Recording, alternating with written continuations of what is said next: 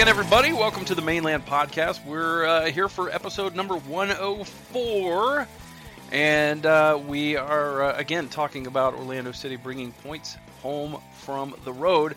I am Michael Citro. I'm the founder and managing editor of themainland.com, SB Nation's site covering all things Orlando City. And joining me, as always, David Rowe. Dave, how are you this week? I am fit to be tied after that scoring extravaganza last Saturday. It was a pretty darn fun game to watch, and we'll get into it in a little bit more depth, but a lot of it was really enjoyable. Yeah, fit to be tied. I see what you did there. Hey. It was a trip to Mercedes-Benz Stadium for the first time ever. The third meeting with Atlanta United in the third different stadium, and you just had a feeling the way that team was playing that things were not going to go well for Orlando City. They were coming off just an absolute shellacking. They scored a touchdown against the New England Revolution. Of course, the Revs helped them out by getting a couple of guys sent off. But the carnage was already underway before anybody had been sent off. And they, of course, beat Dallas 3-0 there. So they hadn't even allowed a stinking goal. And you were thinking, man, we got a low-scoring team going in there where they don't allow goals.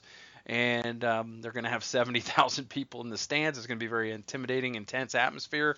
So 10 minutes in, Dom Dwyer just says, you know what, I'm going to score my first goal as an Orlando City player. Well, if you're going to open your account, and it's been a little while since you did anything of the sort, going in there into that hostile environment and trying to quiet 70,000 people is a great way to do it.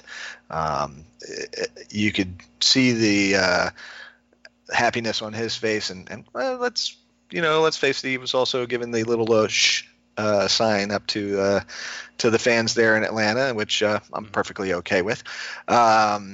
So yeah, I couldn't be happier for Dom. Obviously, happy for us. Plus, we finally get to talk about Dom scoring goals. Yeah, well, he was probably shushing everyone because he figured that Sydney had the TV on it, and maybe his young son was trying to sleep, and he didn't want that loud noise to wake up his son. So I'm sure it was nothing to it wasn't like smack talk kind of thing or anything. No, not at all. Not a professional athlete. Yeah, no. he wouldn't stir the pot. So yeah, it was a dream start. I mean, just a really great ball from Donny Toya, and at the back post, Dom was waiting, and Dom got the best of his defender and put it in past Guzan. And as good as Guzan had been against Orlando City, it was nice to have an early goal to kind of set the tone. But this was a really back and forth game, and it was a game where both teams kind of it was kind of an open game at times, but Atlanta always looked like the more dangerous team because they always do look like the more dangerous team. And it just kind of came apart there for Orlando in one moment where it just didn't seem like there was a whole lot of danger, and then there was a whole lot of danger, and kind of an unfortunate try for Bendik to get to the ball and missed it. Did not get down and keep Gressel from being able to cross the ball back across the front of goal for Joseph Martinez to tap in, and that was it was a play that when I saw it live, I thought there's no way that ball didn't go over the end line, and so of course they decided not to show the replay for about 5 minutes, and then they finally did, and of course it did look good that the ball never completely crossed the line, but it was just I think a goalkeeping mistake, a rare one for Bendik, not to get to the ball first on the heavy touch by Gressel, and then to also allow that cross to get back in front of goal. Yeah, he caught himself out in the middle. He came out a little bit too late to get that, and then going back. I mean, I watched it again today. He full stretch out there to try and keep that knock it out of off the end line. But it just snuck past his fingertips right along the end line, straight across. I mean, if the wind had blown, it could have gone in goal without anybody tapping it in. But of course, it does get across, and Martinez is there to tap it in for his first of the night. Yeah, so unfortunately tied at 1-1 at that point, and then the game progressed a bit, and then Dom must have liked scoring his first goal so much that he decided to do it again. Really fantastic cross from Scott Sutter, and Dom Dwyer just abused Anton Walks and headed in past Guzan, who looked like he thought he had a play to cut off the cross, and he badly misjudged it, and that kind of left a pretty easy finish for Dom, who made it 2-1. And at this point, you're just, you're an Orlando City fan. You just can't even feel your face, and your pants are probably off by this point. I never thought of it like that, but you do you, Mike. If when Dom gets up and gets that second header, you're right. I mean, you're, as an Orlando City fan, you're going nuts because you were happy to see him get the first, and you always suspected after he did maybe the dam was going to break and we'd start seeing more goals from him. Well, he didn't wait long to get that second one, and Guzan kind of paying us back for Benda making a bad decision with his own bad decision, allowing Dom to just pop that one over Guzan and into the back of the net. So it was you're up 2-1 on the road in that stadium. It's still Orlando City, so you're still worried, and it's still Atlanta, so you're still worried, but you're feeling a lot better in that 39th minute than you were at the start of the game.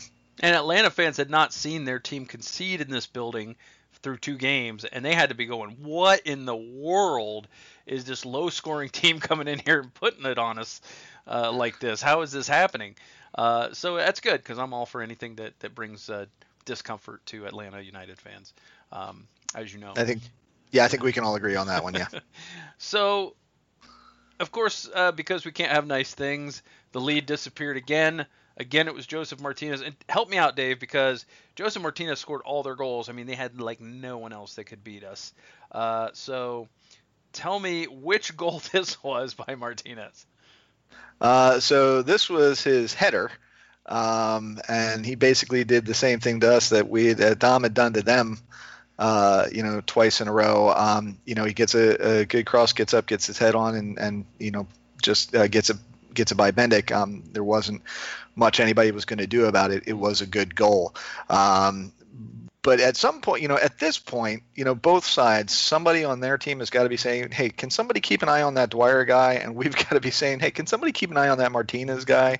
Because, they're trading goals at this point. And, it made for some exciting soccer to watch. It's depending on which team you're on, you're really concerned about that one player now. Yeah.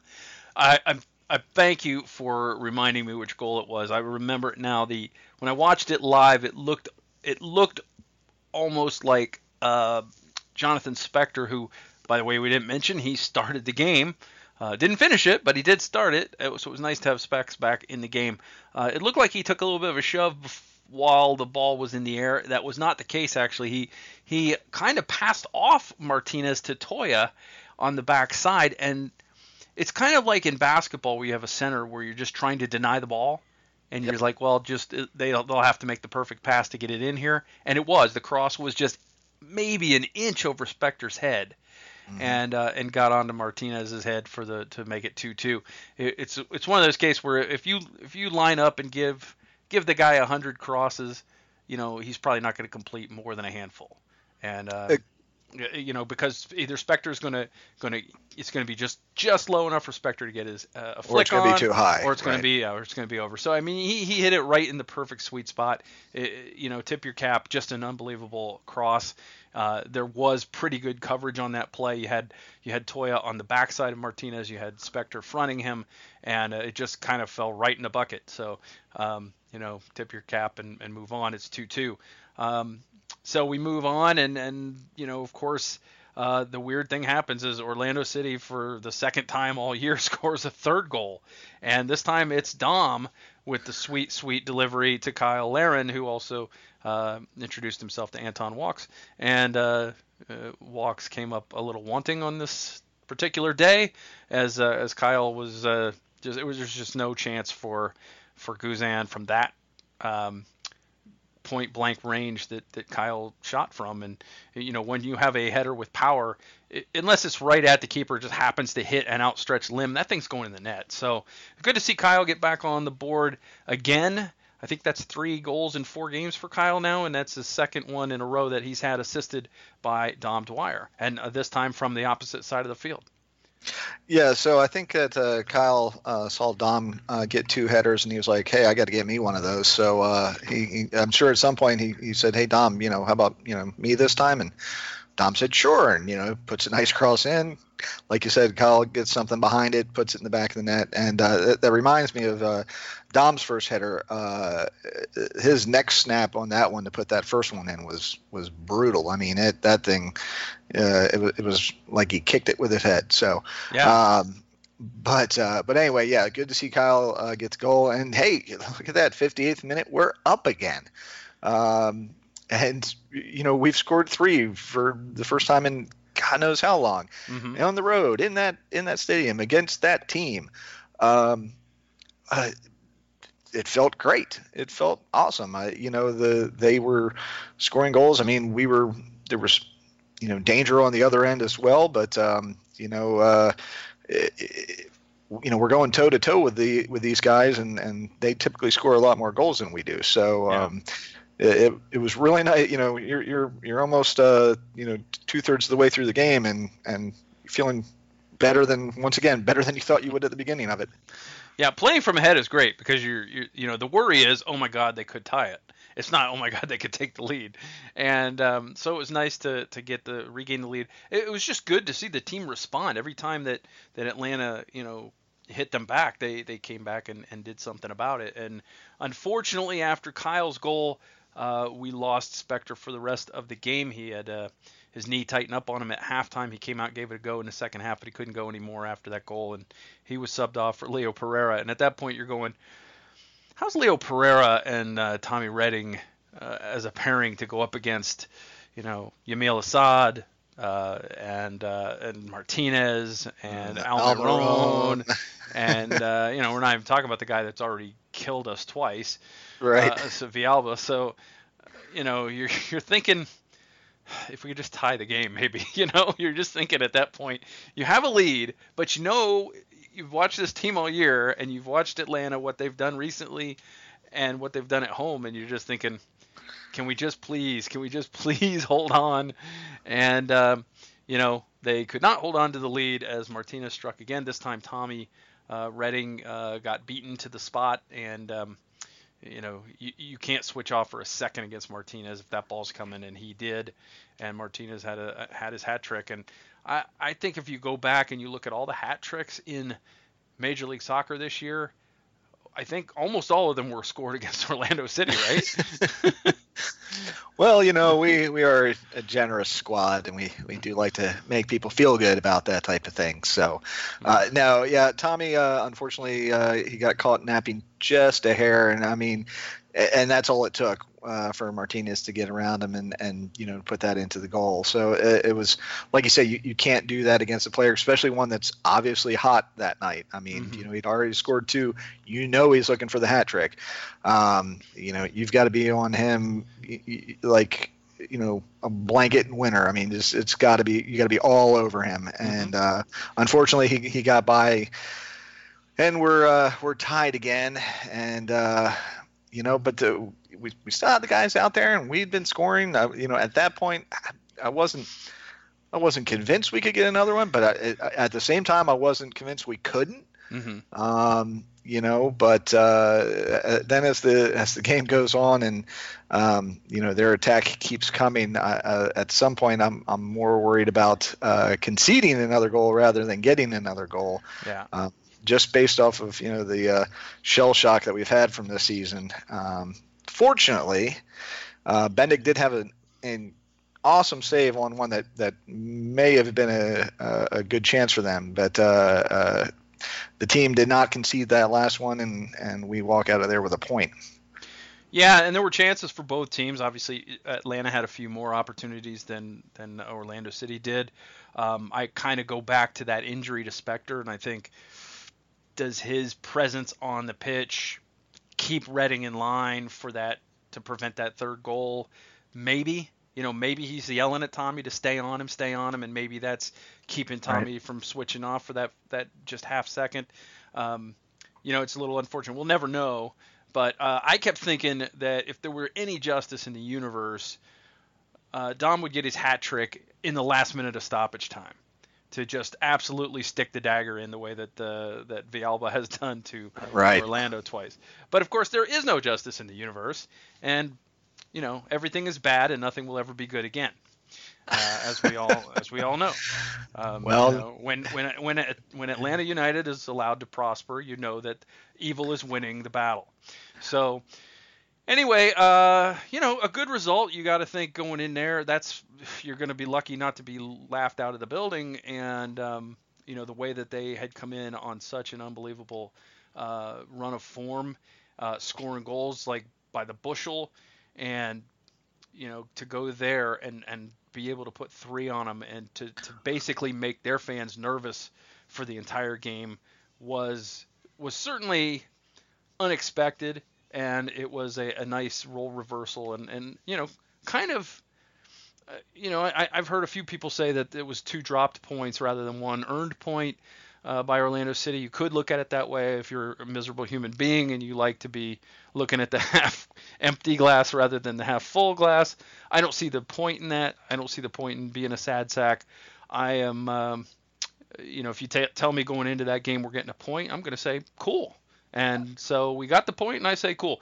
If it would have been a tie game in stoppage again, I wouldn't have been cool with that. That would have felt just too much. But, it was fairly early in the game with plenty of time left for both teams to find a winner, and it was a very entertaining game, very open game. The atmosphere was incredible, and I think it was probably a deserved result. I'm looking at the way that I look at the choke and doke. I'm a Seminole fan, so that game, the choke and doke was a win for me, even though it was a tie, and it was a loss for the Gators, even though it was a tie. This one, like you said, if you're not a miserable human being and you have a little perspective, going into that game, you were not expecting to win. So to come out with a point, and to stick it to their fans and score on them, for the first time. Not only that, score on them, but to keep up with them and score as many goals as they did, and get the result there so that they don't have a win in that place. That feels much. There's so many more good points on our side as far as that goes as a fan than it does for them. Because they're the ones that are sitting there going, we should have won that game just based on who we are and who they are. So I think we don't get to claim it as a win, but we can certainly feel good about it, especially with the the way the team played, the way they responded, scoring goals, and I mostly feel really, really good about that game. Yeah, I do too. And we're done with them for the year. It kind of hurt that they weren't able to get 3 points, and the faint playoff hopes are dwindling even more. But at this point, you figure there's really one chance, and that's to jump into the DC United, or not the DC United, the New York Red Bulls slot. New York also drew this weekend, so they kept pace and didn't fall further behind. So I guess that's okay. Although the window is getting more and more closer to being all the way closed, but it was nice to not lose points against the sixth place team, and that's what they got getting through this weekend. Now, again, they're gonna have to get points, and they're gonna have to get them in bunches. And they have no more that they can throw away. So, but on the other hand, if they get 2 wins out of their final 5 games, they're gonna have the same amount of points they had. I can't remember, 2015 or 2016. They need 3 wins to equal their best ever finish. So they haven't regressed, I guess is what I'm trying to say. Maybe. We'll see. We'll see what at the end of the year what the point total is. Anyway, Dave, I don't think there's any doubt in my mind who man of the match was for me or you. So why don't you just give us a man of the match? Old Double D, Dom Dwyer, 2 goals and an assist, and going in there and just, sticking it to Atlanta. there was no other choice. And that's not to say that other players didn't play well, but if he's gonna put that much effort and points on the board, then that's it, hands down. Yep, Tom Dwyer, man of the match for me also. So emphatically unanimous decision this week. Dave, the Orlando Pride was off this weekend for the international break, but many Pride players were in action, and we'll start with Australia and Brazil, because that's 5 of Orlando Pride's players right there, playing in Australia. Again, in front of some big crowds. I mean, they got some pretty good sized crowds to come out and see the Matildas, and they got a pair of 1-goal wins, 2-1 and 3-2. Alana Kennedy assisted on a goal, and also Marta scored a goal from the penalty spot. She drew the penalty and then scored the penalty goal in a losing effort in the second game. So hopefully everybody gets back to Orlando quickly and gets some rest, gets some sleep, and gets ready for this weekend, because the Pride have to play. Not only is Orlando City playing a Portland team, Orlando Pride are playing a Portland team this weekend. It's the all Orlando Portland weekend, as Saturday the Portland Thorns come into Orlando City Stadium for an afternoon game against the Pride, and that is, Dave, the first part of a doubleheader with OCB.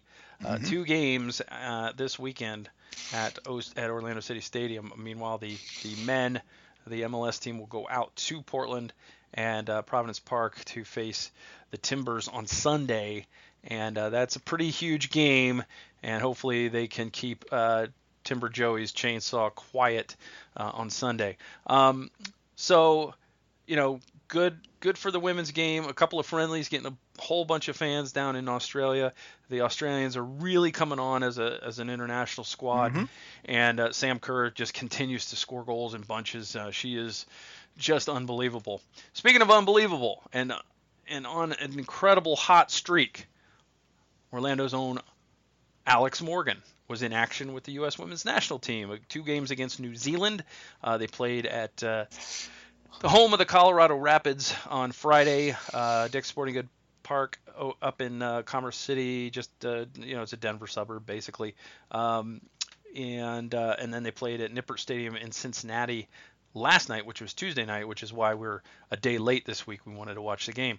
So the U.S. women didn't look great in the first game, kind of made a mess of a lot of chances, but eventually did enough to win. They had a 2-0 lead, gave up 1, and New Zealand looked like they might be coming back into the game before Alex Morgan scored the 3rd goal, and just basically took the wind right out of their sails. Julie Ertz was amazing in that game. 2 goals early in the game for Julie Ertz, and then it just kind of settled into a morass of a game for a while, right? Until the New Zealand goal, and then Morgan scored to make it 3-1. So a pretty good outing, although not real crisp. And then on Tuesday in Cincinnati, it looked like a completely different women's national team for the U.S. as they just pounded New Zealand 5-0, and it probably could have been much worse than that.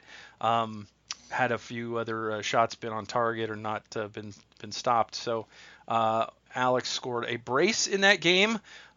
Mallory Pugh was unbelievable in that game, set up both of Morgan's goals and scored one of her own.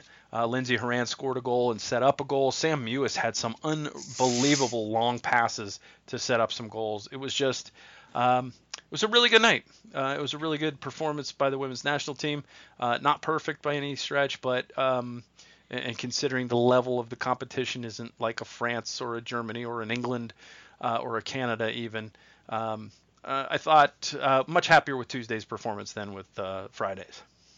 Absolutely, and you're right. Ertz in the first game had she had that brace, and she did look great during that game. If nobody else was, Julie was looking great. She seemed to have the knack for being in the right place at the right time.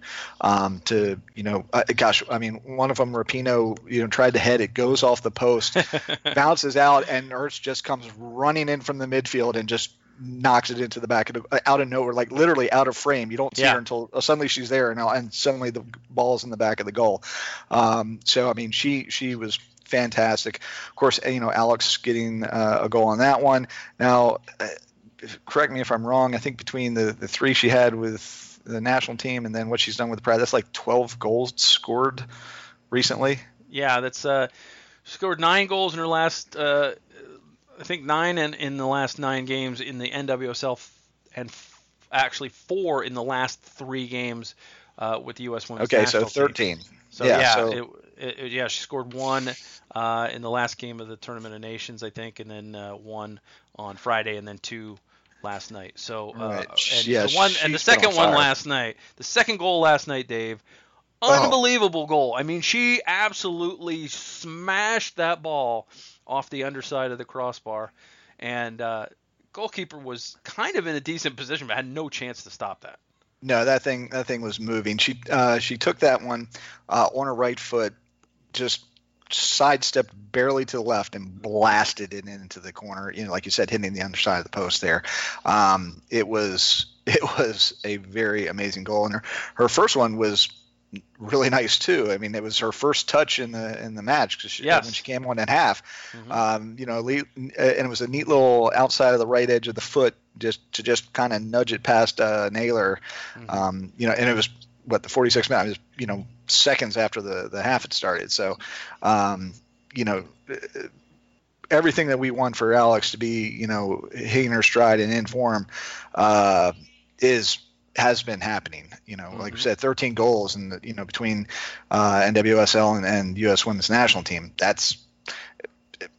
And there's no indication that she's going to slow down. I mean, she is looking confident. She's playing confident, and she's playing relaxed. You can see it on her face when she's playing, and she's playing happy. I mean, she's having a good time. And of course, if you're a striker and you're scoring, you're having a good time. But not surprising. As far as the rest of the team, the second match definitely looked more what we expect from the U.S. Women's National Team.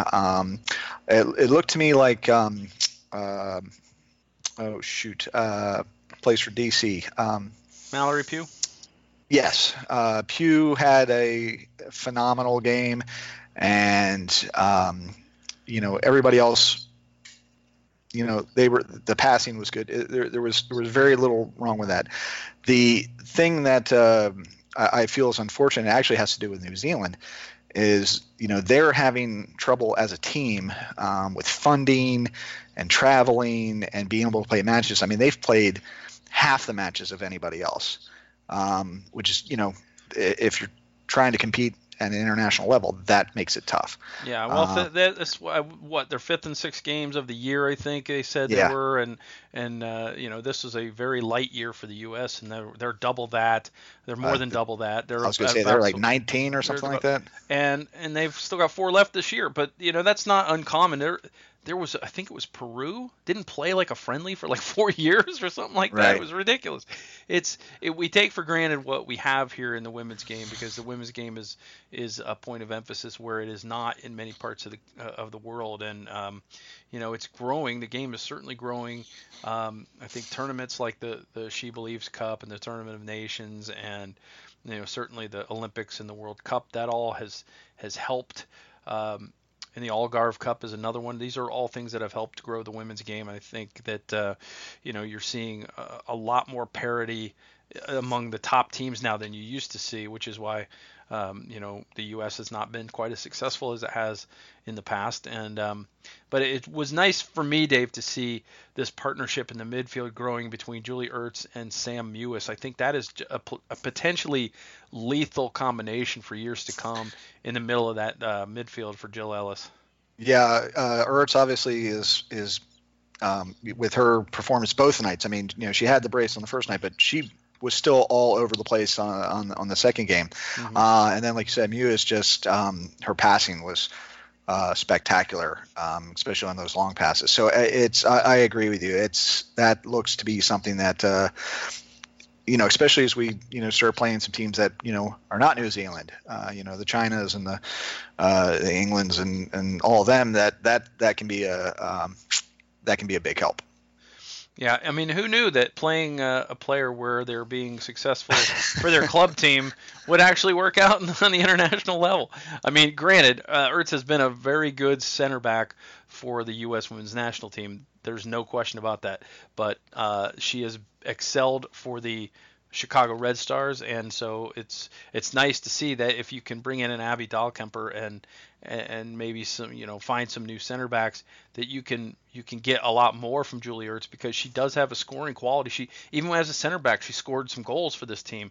So Right. put her closer to the net, and she's going to help make everybody else's job easier.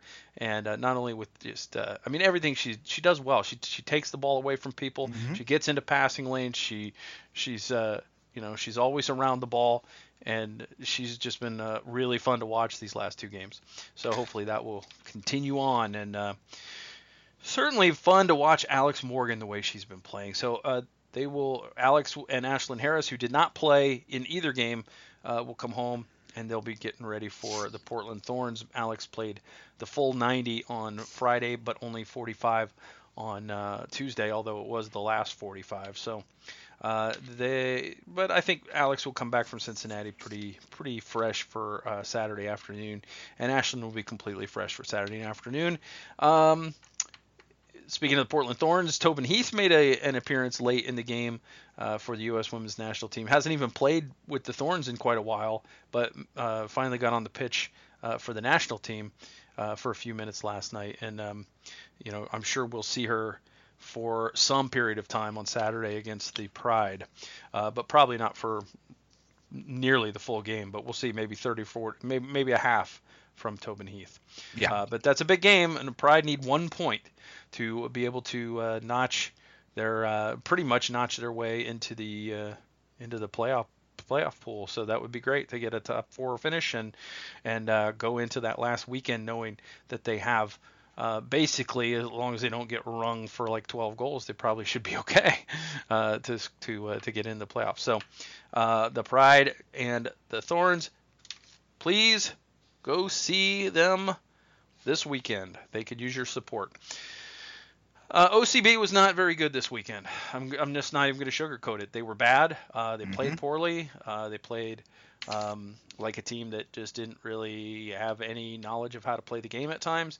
There were periods of time where they were able to actually possess the ball, pass it around, but they just never really seemed like they were going to break St. Louis down. And they gave up a goal early. Were playing from behind on the road.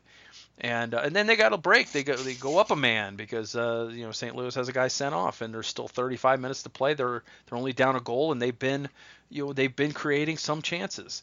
And it looked like now maybe there's a little bit more space. Maybe they'll be able to finish on some of those chances. But they went the other way and gave up a penalty instead. And then St. Louis scores on the penalty, makes it 2-0, and then the whole rest of the game is just Orlando City B not scoring goals. So they get beat 2-0 for the second straight game. Not a good look for Ant Pulis's team as the season winds down. They're in a very precarious playoff spot, Dave, and this team needs to get things turned around and get some positive results quickly. They get the second game of the doubleheader Saturday against Charleston Battery, a very formidable team. They were able to get a result in Charleston, and Romario Williams is suspended, so that's going to help them. But they need some points. Yeah, Ant needs to figure out what the switch was that got turned off and turn it back on. Get their heads right. They are sitting right above that line, and points are at a premium right now. Charleston is sitting third in the East. Like you say, very formidable, even with players out. It's still this is where you're getting paid to play soccer, and not only that, but if you're at a professional level, then typically you're a competitor. That's why you've made it to the professional level. So it's time to step back up, figure out what's going on, and you're going to be at home, so and it's a doubleheader, so maybe you get some, you got a bigger crowd there than usual. Go out, make a stand at home, get some points, preferably get a win. But there was something that they were doing right during that 12-game, non-losing streak. They know how to do it. They just got to find whatever that was. They got to find it again. Well, part of the problem is that there's some guys missing that were there for most of that streak, and because of including some guys Earl getting, Edwards, yeah. Yeah, Earl Edwards Jr. is part of it. I thought that Jake did not look particularly strong in goal this weekend, and I also think that they really miss Haji Berry's speed that kind of opens things up.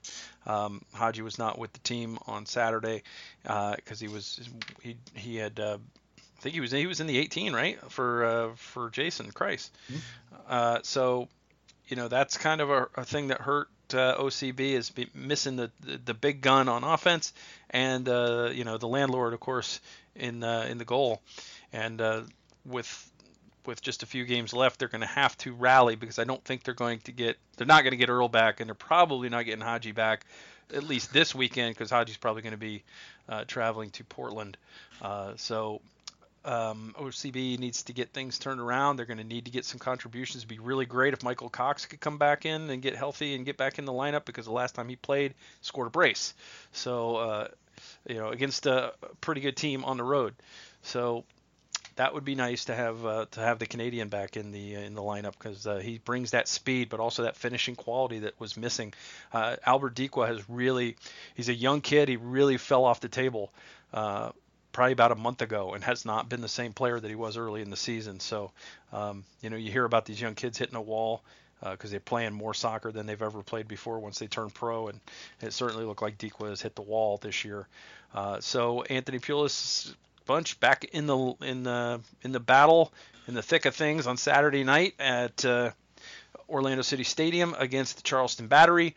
Please go see the Pride and stay for the OCB game, because these guys need your support, and you're looking at the future of Orlando City. So you want to get a quick early glimpse of some guys. You want to see what the fuss is all about when people talk about Pierre da Silva.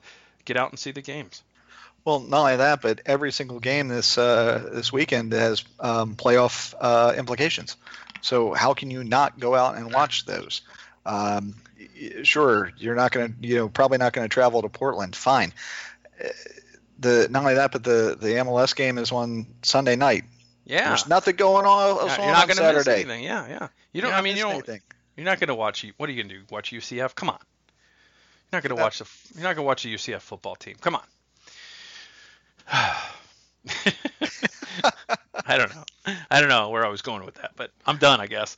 Anyway, Dave, we got to talk about Orlando City playing the Portland Timbers, a team that they have never lost to or tied.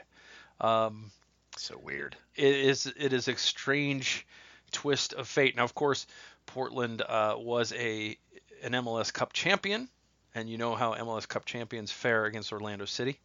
True. Not usually very well. The Orlando City has played two Cup winners the following year at home and destroyed them both. They've played one defending Cup champ on the road and drew that game. So I think the key is to just always play the defending Cup champions every week. Just can you trade opponents? At home. Can you do that? You can trade players, but can you trade opponents? That's what I want to know. Well, and if we can we trade schedule so it's always at home, because whenever that is, it's always 4-0. Yeah, or 4-1. Or 4-1. Because they had that late goal. I mean, everybody forgets that Portland scored a late goal to kind of screw up the shutout. But it's okay. But anyway, we're going to talk about that game with our special guest this week. We'll get to that right after this.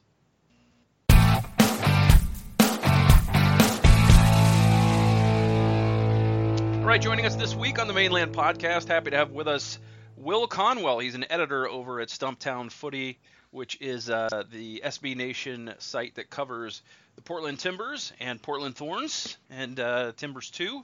Will, thanks for being with us on the podcast this week. Thanks for having me. So now that we've made you wait a half an hour because of my technical issue here, I'm really grateful to have you on. I want to talk to you about this big game coming up on Saturday. It's certainly a big game for Orlando City because every single point is just a must-have now. But I see that it's pretty important to Portland in terms of the Western Conference race, which is extremely tight, and it looks like some teams may have some games in hand on you over there. Yeah, the Timbers have kind of been looking over their shoulder at the other teams behind them for a while now, and I mean, as you can see by looking at the standings, Vancouver's already caught up, making use of some of those games in hand. So, I mean, it's really up to the Timbers to get the most out of these last few games. So, hopefully, for us, that means taking 3 points off of you guys. Yeah, I was really hoping that you guys had maybe a little bit more of a lead over there so that you could sit some players, maybe Valeri. Valeri, that's who I was thinking of. Yeah. So obviously, as you just said, that's probably unfortunately not going to be the case. But so given that, obviously we'll talk about Valeri, but I want to know what other matchups or other players for the Timbers you think are going to be key to get some points this weekend. Well, coming into this one, there are a couple of pretty big question marks for the Timbers, which has been basically the case in every game all year. And this time around, it's who is going to be playing alongside Diego Chara in the center of the midfield. Chara's coming back from suspension, but his usual partner, David Guzman, had to come out about midway through the Timbers game against RSL last weekend. And he has not yet practiced this week. Caleb Porter was saying today that he was hopeful still that he would be available for the match this weekend, but I am not optimistic personally.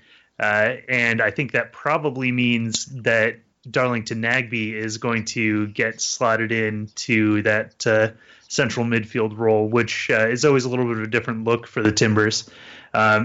So that's going to be something to keep an eye on this side. And then the other question mark for the Timbers is along the back line, where Vitas is coming back from injury. I think he's a guy who really adds to the Timbers attack when he's playing at the left back slot. And Liam Ridgewell, the Timbers captain, who's been in and out of the side all year due to injuries, is just kind of getting back to full fitness and could play at the left back or at the left center back spot. So the fact that the Timbers this late in the season are kind of switching everything up along the back line once again, hopefully for the best, is something else that everyone here is going to be keeping an eye on. So, Will, I want to know which Timbers, just give me a couple of guys who are in really good form right now and a couple of guys who are not in very good form, just say over the last couple of games. Well, let's start with the people who are in rough form currently. Right now, the two guys I would pick out would be whoever's playing in goal, be that Jeff Attinella or Jake Gleason. There's a little bit of, there's another question mark right there, which one of those guys is going to play. Attinella was having a run of a couple nice games after Gleason was forced out due to an injury, but in this last match against RSL, he had a couple of shaky moments, gave up an arguably savable goal, and is now kind of back outside of everyone's good graces. The other person I would point to is Sebastian Blanco. Blanco is the Timbers' new this year designated player. He plays out wide on the wing. He's been pretty influential for the side. He's a good two-way player, but over these last few games, he's really struggled to make his mark. He's missed a few pretty good chances. He's still involved, but not quite on the level that we want him to be. So he's a guy who, if he can step it up, then the Timbers are going to be looking pretty good. If he doesn't, then, that's a big hole out on the left that is, going to need filling. Mm-hmm. As far as who's in good form, Diego Valeri, you mentioned, he's in pretty good form. I'd say he did, in fact, as many may have heard, just score in his 8th straight game, which is an MLS record. He's having a career year in a lot of ways. He's currently as of a couple games ago, he's the Timbers' all-time leading goal scorer, and that includes NASL, the USL days, all eras. Mm-hmm. And he's also now the holder of the most goals in a single season for the Timbers as well. So he's having a real good year, and hopefully he's able to keep that up. This is really the first season in a while that he's been healthy for the whole time, and I think that is something that's really allowing him, along with some changes in the way the Timbers approach the game, that's really allowing him to put his mark on things and be the goal scoring sort of midfielder that we are seeing currently. Other than Valeri, I think a guy that you have to give some props to is Roy Miller. Miller is a guy who has been asked to slot in at left back for the Timbers, even right center back at times, which he's not entirely comfortable with. And he's really stepped up for the team all through this year, even as they've struggled with just injury after injury on the back line. So even though he is a guy that, when you look at the Timbers lineup, you kind of find yourself wishing that he was on the bench, just because of the way the talent lines up. He's a guy who's been, really important for the Timbers this year and really important in carrying them through some of the rough patches that they've had. Well, speaking of that back line, of course, for Orlando City, Dom Dwyer's finally opened his account in a big way, and he and Laren seem to be communicating better. How do you see that revamped back line holding up against the Dom and Kyle pairing? Well, with those guys and their ability to put defenders under pressure, Dom is certainly someone that we're plenty familiar with from his time with Kansas City and seeing them over and over again. But his ability to put defenders under pressure is something that worries me when I see that applied to the Timbers. I think that this Timbers back line, in part due to the constant shakeups and in part due to just sort of the nature of the players on it, can get a little shaky when put under pressure. And so I think that if that's something that the lines are going to be doing, then it's something that could really trouble the Timbers. That being said, the Timbers are sort of 50-50 with that sort of thing. They can sometimes just play right out of it, and then sometimes they can absolutely terrify you. So I guess it kind of remains to be seen which one we'll get this weekend.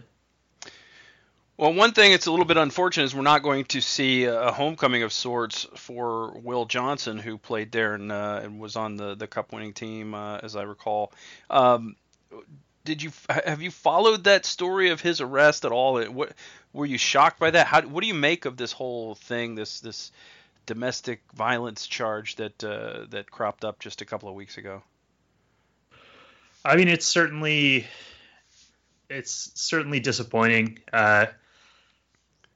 I don't want to talk too much about that really, other than to say that Will Johnson was a big part of the Timbers teams, or the Timbers, building a successful team that went on to win the championship, and that's great. But you can't help but be disappointed by this sort of thing. And for me personally, I've just been trying to stay out of it. I haven't been trying to follow along with it because nothing good is going to come of it for those of us back here. Yeah. Well, switching gears a little bit, I'm a little bit worried. You were talking about the goalie position. Well, I found out that you guys recently signed a incredibly tough and skilled young player, I believe, to a one-game contract. I'm assuming just to play us. One Mr. Derek Telez, who is unfortunately a 5-year-old young lad. Fighting brain cancer. What do you think is going to be his greatest attribute or contribution to the team this weekend? Is it the toughness, the skill, or the cuteness factor? Well, I mean, you really can't underestimate the cuteness factor. But from what I've heard, I haven't seen a ton of him yet. But from what I've heard, it's really about the heart that he brings to the table. He is someone who loves the game, and I feel like he's probably going to step up big this weekend. Well, unfortunately, there's probably a lot of 5-year-olds that could have kept clean sheets against this Orlando City team this year. I say that with love. The record speaks for itself, the goal scoring record. But the weird thing is, out of nowhere, this team has scored 5 goals in the last couple of games, and this is a team that had gone nearly 3 months without scoring more than 1 goal in a game. Aside from the two strikers who everybody knows, is there players or are there players on Orlando City that you personally are a little nervous about? Not specifically, not really. I think it's always hard with the Eastern Conference teams to have those guys that you pick out. Obviously, Rivas could come on and make an impact, there's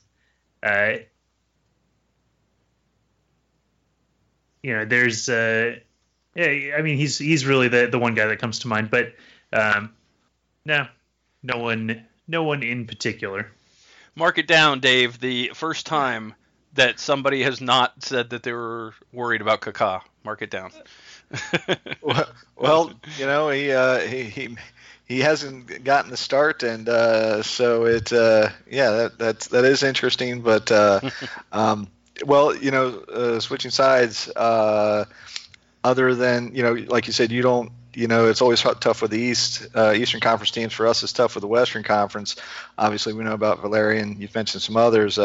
Is there a sneaky guy that we're not going to expect that's going to jump up and surprise us this weekend? Well, looking at the guys who might catch you off guard, I guess I would probably go with Jeremy Ebabisi. Darren Maddox is going to get the start. Fernando Adi is out injured still. The Timbers are hoping that he'll be in practice for the first time in a while on Friday, but they've kind of been hoping that for a while now. But Maddox is a guy who is, he's going to give the Timbers a lot of work. He's going to, make productive runs. He's going to open up space for Valeri. All of that is not easy to deal with. However, Ebabisi will probably make a late game appearance one way or another. And he is a guy who, he's a rookie. He's a young guy. He, though, is a player who is actually quite technically skilled. He's got a good head for the game. And when he's playing in front of Diego Valeri, he has had some really great moments so far. He hasn't exactly lit up the scoreboard, but I really think that he is someone who is not far from sort of turning that corner and being a real significant contributor to the Timbers in more than just a space-occupying way. Well, of course, Portland is trying to make history and beat Orlando City for the first time in MLS play. which is mind-boggling to even say that. But we can't let you get out of here, Will, before getting your key matchup of the game and what you think the final score will be when the final whistle blows on Saturday or Sunday. Well, for the key matchup, I think it's probably going to be. It's going to have to be the Orlando center backs against Diego Valeri. Valeri is a guy who likes to operate in the spaces between the midfield and the defense, and he makes runs forward that put him into the space off the back shoulder of the opposition center back. So, you saw in the match against RSL last weekend. And on the goal that he scored, he slips forward, he gets behind the last center back at the back post, and he's able to just put home a really nice header off service from Tyrone Espria. So tracking him and making sure that he is covered, is not something that's easy for anyone, but I think that is going to be the sort of defining matchup of the game this weekend. Mm-hmm. As far as the score goes, I think the Timbers are going to win it. They are very good at home, even though Orlando is a pretty good team on the road and has been for the last couple of years, I believe. I'm going to go with a 2-1 Timbers win. All right. I don't know about the good road part, but it has certainly been 4 points out of a possible 6 the last couple of weeks for Well, to Orlando. be fair, in MLS, not being terrible on the road is being good on the road. Well, that's a fair point. We are better than the Revs on the road. Also, I'll give us that. Yeah. and Minnesota. All right. Well, tell everybody where they can find you and your contributions to Stumptown Footy and all things soccer related on the interwebs. Well, Stumptown Footy is where you can find most of my writing, as well as on MLSsoccer.com from time to time. You can follow my Twitter at William Conwell. All right. And Will is going to be our correspondent from Stumptown Footy on this week's intelligence report, so look for that here toward the end of the week. Will Conwell, the editor, an editor over at stumptownfooty.com. Thanks so much for being with us on the Mainland Podcast this week, and we look forward to talking to you again in the future. Thanks for having me, guys.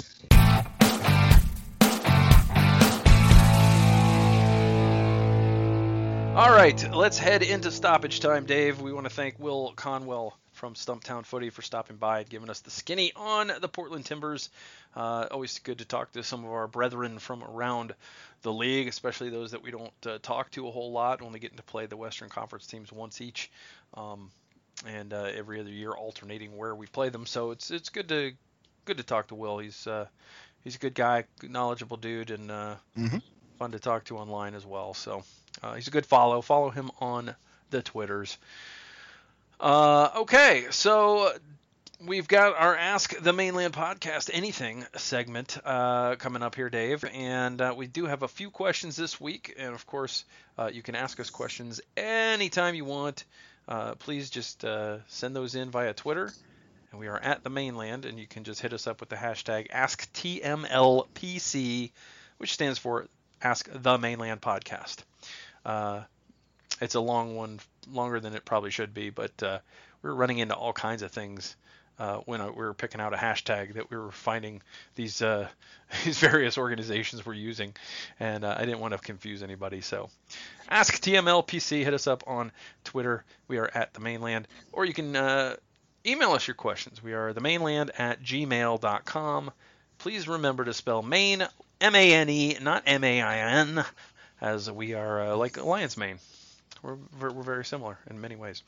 Dave, our first question comes to us on the Twitters from Carlos. Carlos asks, do you still believe Christ is the man to get OCSC back to its championship ways I do, but the bandwagon seems to be emptying. Well, yes, the bandwagon has been empty, and we've spoken about that a couple times. And you and I have both addressed that. He's got one more transfer window to get things into place, and if come this time, or summer transfer window, next season, well, then maybe it's time to make a change. But as we've said before, it's I think most of the moves that he's made have been positive. I feel good about the people that he's brought in, the personnel he's brought in.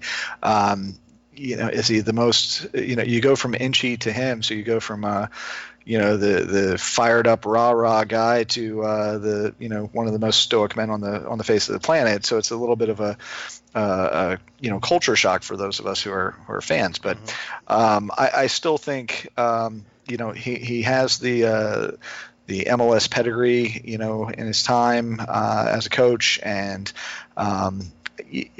it's just it'll come down to like I said, the next transfer window. What happens then? There's so much up in the air with who's going to stay, who's going to go, who we bring in. I personally I like him. I like what he's done. The results haven't been there, I understand, and it's been frustrating. Trust me, we're just as frustrated as everybody listening.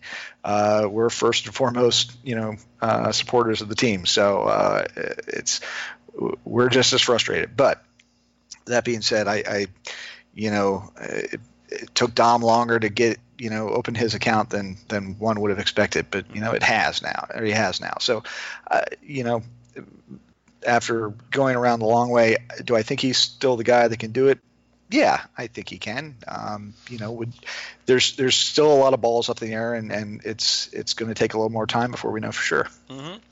Yeah, I would say that I believe that he can. I don't know that he will, but I definitely think that he can. I don't think that he is one of those coaches that gets to the age where they have lost sort of touch with the modern player. I think there are coaches like that out there, and you and I were just talking off the air about Siggy Schmidt, who might be one of those guys. But I don't think that Jason Kreis has reached that point. I think that his team plays hard for him. I think that you saw that at Atlanta. I think you saw that against DC United. I think you saw it against, even though they didn't win either game, I think you saw it against Columbus and Vancouver recently. So with the exception of the New England game, really, they've been playing very well of late, very hard, and the results haven't been exactly what the doctor ordered, but they have been better of late. So let's see how things go. And I think definitely one more window should be enough for Jason to have all the pieces that he wants into place. He's gotten a good look at these guys now for a year, and sometimes you see qualities in training that you think I got to keep this guy around because I like what I'm seeing. But if it doesn't transfer to games, eventually you do have to pull the plug and say, I have to move on from this player and look elsewhere. And I think there were still a few guys like that on this team this year where Kreis was playing them based on what he was seeing in training, based on what he thought that their upside or potential might be, and they just weren't getting the job done. And I think we all kind of know who one of those guys is. He used to be the starting striker for this team, up top with Kyle Larin for the first part of the season. And I think, maybe there might be one or two more guys like that. I think you're probably going to see some turnover, the team getting a little younger in some areas. I don't know that we'll ever see Will Johnson play for this team again. So there might be more than we thought in terms of moves that have to be made. But I still think 2-3 guys, 2-3 key pieces brought into the team that exists now with a Yoshimar Yotun and guys like that, and a Dom Dwyer on this team. I really think that this team's not far off. And I think when I talk to bloggers from around the league, they like our roster quite a bit, and they didn't like it before, so they like it more now. And I think that part of that is these last two windows have been very good for Orlando City, and I think that there will be some more good windows ahead. And it's everybody can whiff on talent. I mean, I've talked to people around the league who really thought Brian Rochez was going to be something, and he has now failed with two different teams. So in MLS, so it's it doesn't always work out the way you think it'll work out, but there's some youth in this organization that could be playing a bigger role next year. Maybe a Larea, maybe a Da Silva, maybe a Barry, and certainly I think that some new players will be brought in. So we'll see with Jason Kreis. But thank you for your question, Carlos. We really appreciate that. And now we'll get to 2 questions from Mark Johnson, a regular Ask the Mainland podcast contributor. Mark, we do appreciate your questions. And he's got 2. The first one is, what do you guys think about the NASL lawsuit? Now, those of you who don't know, the NASL is suing the U.S. Soccer Federation in the wake of being denied Division II status. The NASL contends that they're not being treated fairly and allowed to compete. It is a ploy by, last-minute ploy by or last-ditch effort from a struggling league that has hemorrhaged teams and players and money for years. And so I guess I'm already answering your question, Mark. That's what I think about it. I think that it's not something that the NASL can win, and if they do, it'll probably be something like the USFL lawsuit where you get like $3. Here's your damages. Thanks for playing. But I just don't see 2 top-flight leagues in this country being successful when this, the sport is still kind of growing, and it's not a safe sport yet. It's still not competing with the top dogs, and I just don't see the need to have this many leagues vying for that top, or even more than one vying for the top flight. And that is what NASL wanted to do.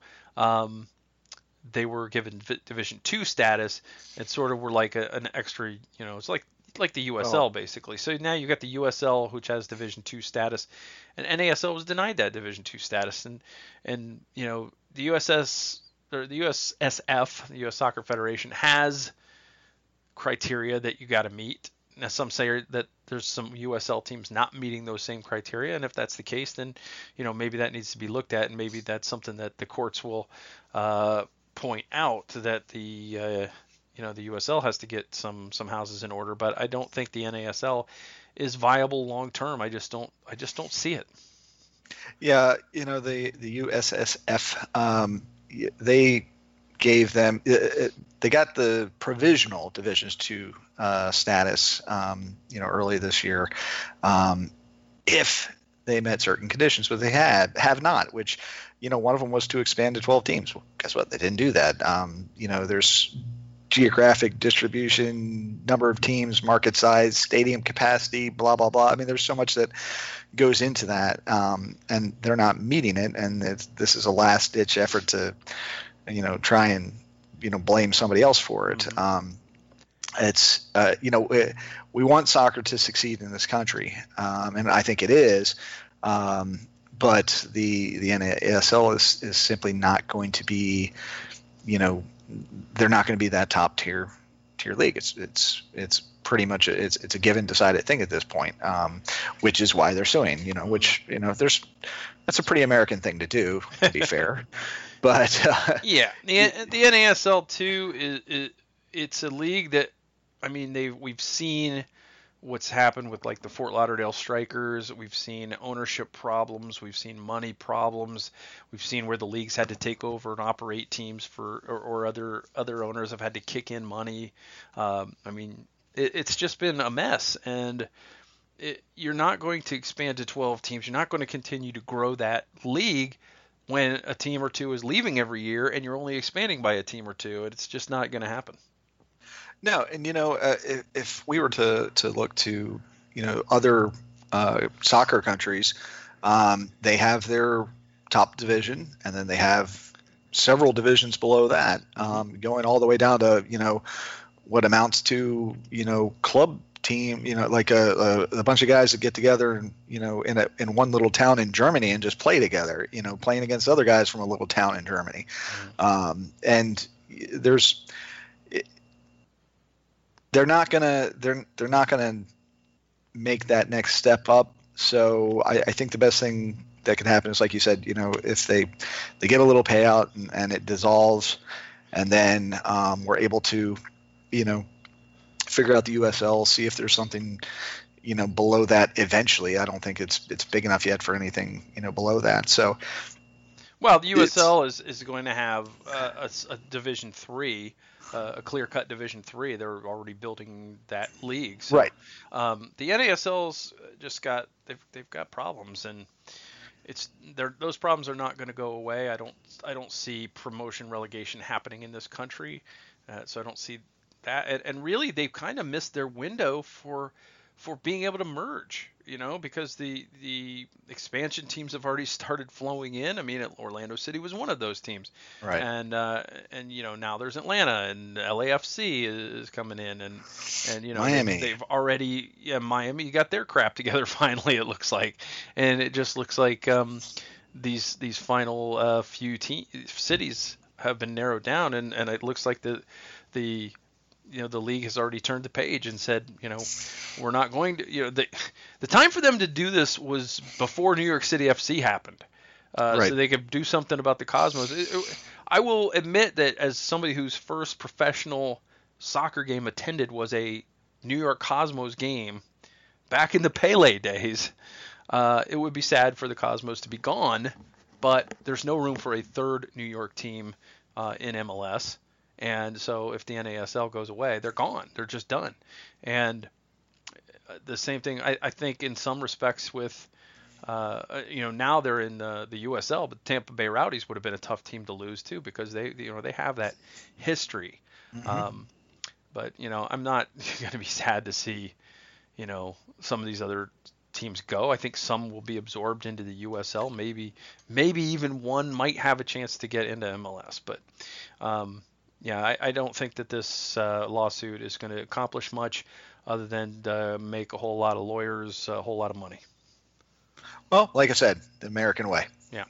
All right, Mark, your second question. With everything going on at FC Kansas City recently, do we have a better or worse chance to get Sidney Leroux here?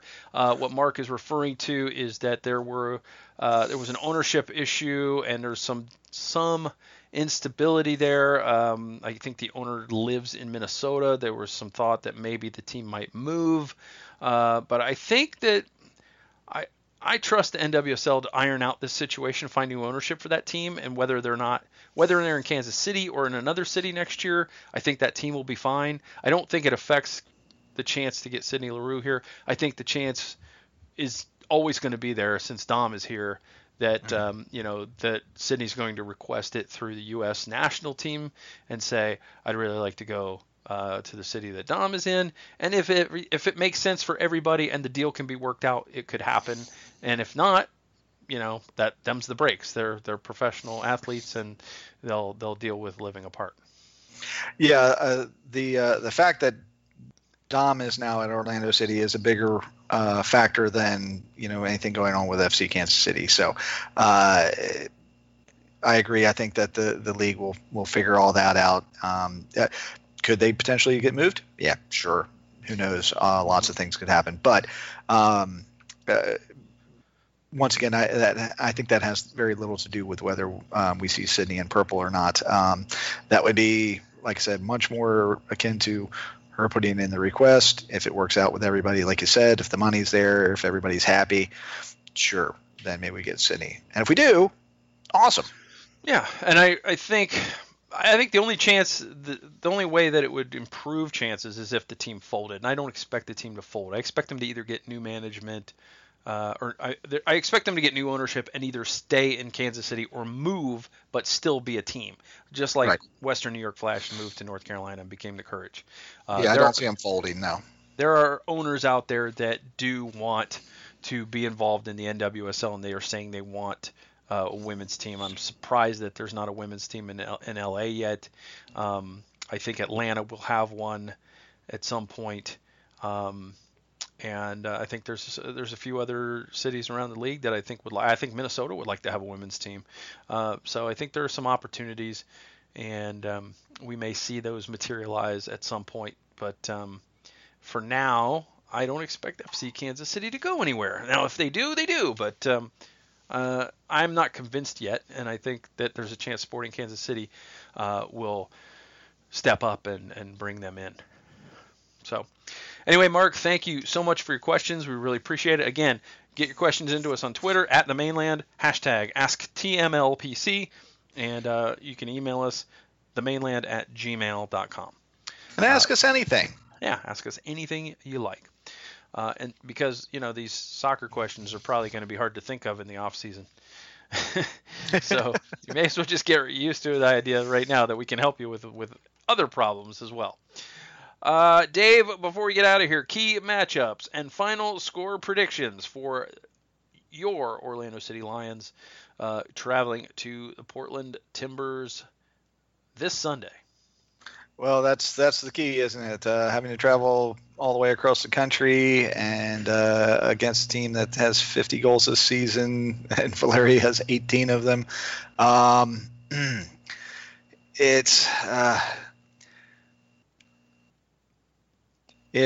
going to be whether so it looks like Spector's going to be in. If we can have him all game and have him fit all game, and if he and Tommy and or whoever else we have in there can limit goal opportunities for Portland, then we have a chance.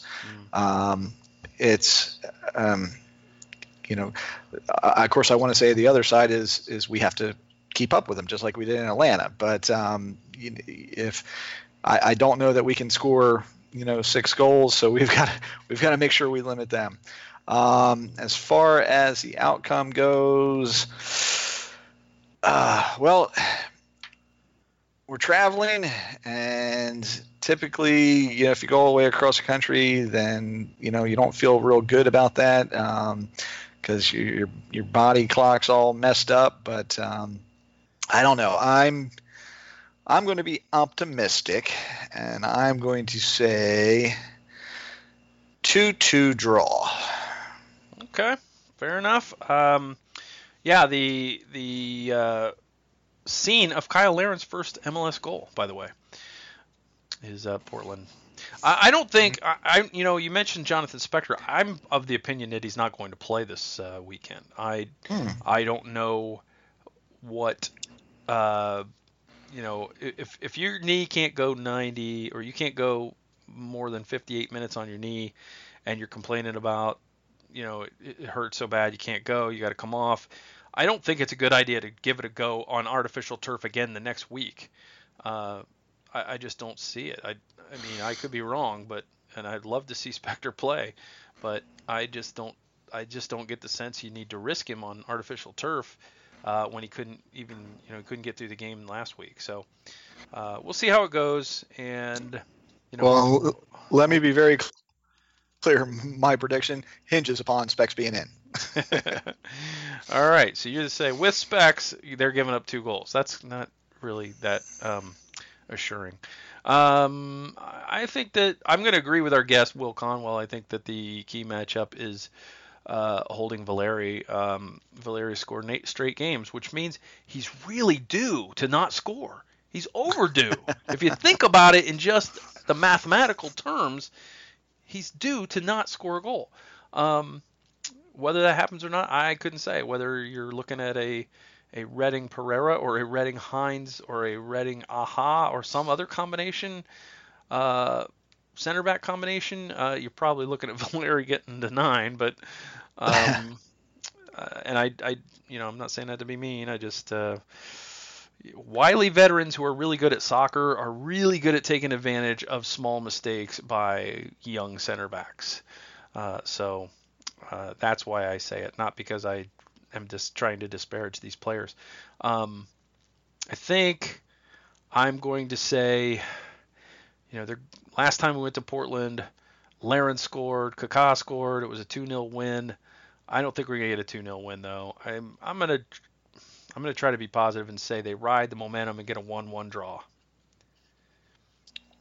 Hey, we almost had the same thing. Yeah, that's never good. I'm probably gonna regret saying that because if it's not a 1-1 draw, it's probably gonna be like Will said, a 2-1 Portland win. But hopefully this good run of form offensively will continue for Orlando City, and they'll hopefully force Portland to try to keep up. And if they do that, then Portland could make some mistakes and get caught at the back, and maybe Orlando could actually win a game by more than a goal for the first time in, I don't know, forever. I don't know. Hopefully Dom had such yeah. a good time scoring that he keeps it going. Yeah, if he scores when he wants, I really hope he wants to this weekend. Yeah, I hope he wants to a lot. Yeah. Yeah. So anyway, maybe they could call up Alex Morgan for the game also, because she's just been on fire. So there you have it. There's our key matchups and our scoreline predictions for Orlando City at the Portland Timbers. Don't forget, we'll be back next week to talk about that game. We'll also talk about the Pride at home against the Portland Thorns. Hopefully we'll be talking about a clinched playoff berth, but it's going to be a pretty tall ask against a team that the Pride have never beaten, never tied. It's just been a one-sided series against the Thorns. And we'll be back to talk about OCB against the Charleston Battery. So we've got a lot going on. And, of course, next week, Dave, is a very busy week. The Lions are going into a 3-game and 7-day stretch because we haven't had enough of these types of things this year. Although there were a lot of them were stacked up early in the year. But, yeah, it's not good when you're trying to catch up and then having to play 3 games in 7 days, and having the third of those be an afternoon game in the hot Florida sun. So thanks, MLS. We appreciate the help with the schedule there, buddy. You just do you, Garber. I bet I bet you wouldn't do this to Atlanta. All things are bad and they'll never be good again. That's right. Everything's terrible and nothing will ever be good again. But yeah, so we will wrap up this episode number 104, and we'll be back next week to again talk about all of those games. Of course, Orlando City will be playing a midweek game against the Revolution at home. Revolution will have a new coach, as Jay Heaps was sacked this week. It would have been really nice for them to have kept Heaps around through next week, since he's not been able to win any road games yet. But these are the kinds of things that happen to Orlando City. Is you get a team that's coming in with maybe a little bit different energy because they've just swapped coaches and things like that. But yeah, it's then they'll of course on Saturday be hosting FC Dallas. So and we're almost out of home games, Dave. Yes, we are, unfortunately. For the 2017 season, we have. It seems like I was just in the stands at Orlando City Stadium for the opening game against New York City FC. It just feels like it's flown by this summer, and it's now it's coming to an end. There's one home game in October, I believe, and just a couple of games in October. There's just five games remaining. 5. Yeah, 5. It's crazy. It's I would imagine for those guys that are playing it, they're they're probably getting a little bit tired. But for us, there's never enough soccer. There's just never enough. Well, they got to be untired, because if they can manage to get a couple of breaks and sneak into the playoffs, they're going to need to play some more games. Well, I was referring to Portland. Oh, those guys, yeah, they might be tired. I don't know. Yeah. The other thing is they're going to be mad because didn't they just lose to RSL last week? They're going to be. Yeah, they did. So, you just can't get a break. It's like you can't get the over. Atlanta came in off a 7-0 win. They're coming in overconfident and cocky and stuff. Portland's coming in mad. We're really not happy about our last outing. We're going to put in more of effort. So this is what the season has been like. You remember that scene in Captain America: Civil War where Cap keeps getting beaten up by Iron Man, and he stands up and he's like wavy and he goes, "I can do this all day." That's how I feel. I keep standing up, going, "Okay, come on, hit me again. Let's go." Nice. Yeah, now that's cool. Now I have to go watch that movie again because I haven't seen it in a while. And I also have to watch Doctor Strange because I just got that for my birthday last week and I didn't. Ooh, so good. Yeah. That's good. Yeah, I liked it. So yeah, we'll be back next week. We'll break everything down. We'll have a few laughs. We'll have a special guest hopefully because we've had a guest every day this year or every show this year. We want to keep that train rolling. because it's been fun. It's a lot more fun when we have somebody else extra to share it with, and it's not just you and me going back and forth and rambling like crazy lunatics, and we have actual other people we can bring into this madness. Exactly, because we place that interview in the middle so that we break up the crazy lunatic parts into 2 parts. Yeah, something like that. Yeah. All right, and also I want to say, Dave, the Mainland's going to be celebrating its 3rd birthday as a website on Saturday. So there'll be Orlando Pride versus Portland Thorns. There'll be OCB versus Charleston, and the biggest event of all, the Mainland's 3rd anniversary. Oh, trust me, I know, because I get to start the day off since I'm writing leaks for that day. So I get to be the first one to have something on the website that day. Yeah. Feeling very good about that. That's right. Dave gets to do line links on for Saturday. All right, everybody, we will wrap up episode 104. Thanks again to Will Conwell from Stumptown Footy for being with us and telling us about the Timbers. We'll be back next week to do it all again. Please read our stuff at themainland.com. Follow us on Twitter. Check us out. Like us on Facebook. And please go to iTunes and leave us a 5-star rating. I did not, again, Dave, this 2 weeks in a row, I have not gotten a chance to look at the iTunes this week to see if anybody left a new iTunes review. But I will be sure if anybody did leave us a 5-star review and I didn't get to it, we'll read as many as we got. We'll read them all next week. So that's a promise from me to you, the home listener. So on behalf of Dave Rowe, I am Michael Citro, signing off the way I always do by saying, Go City!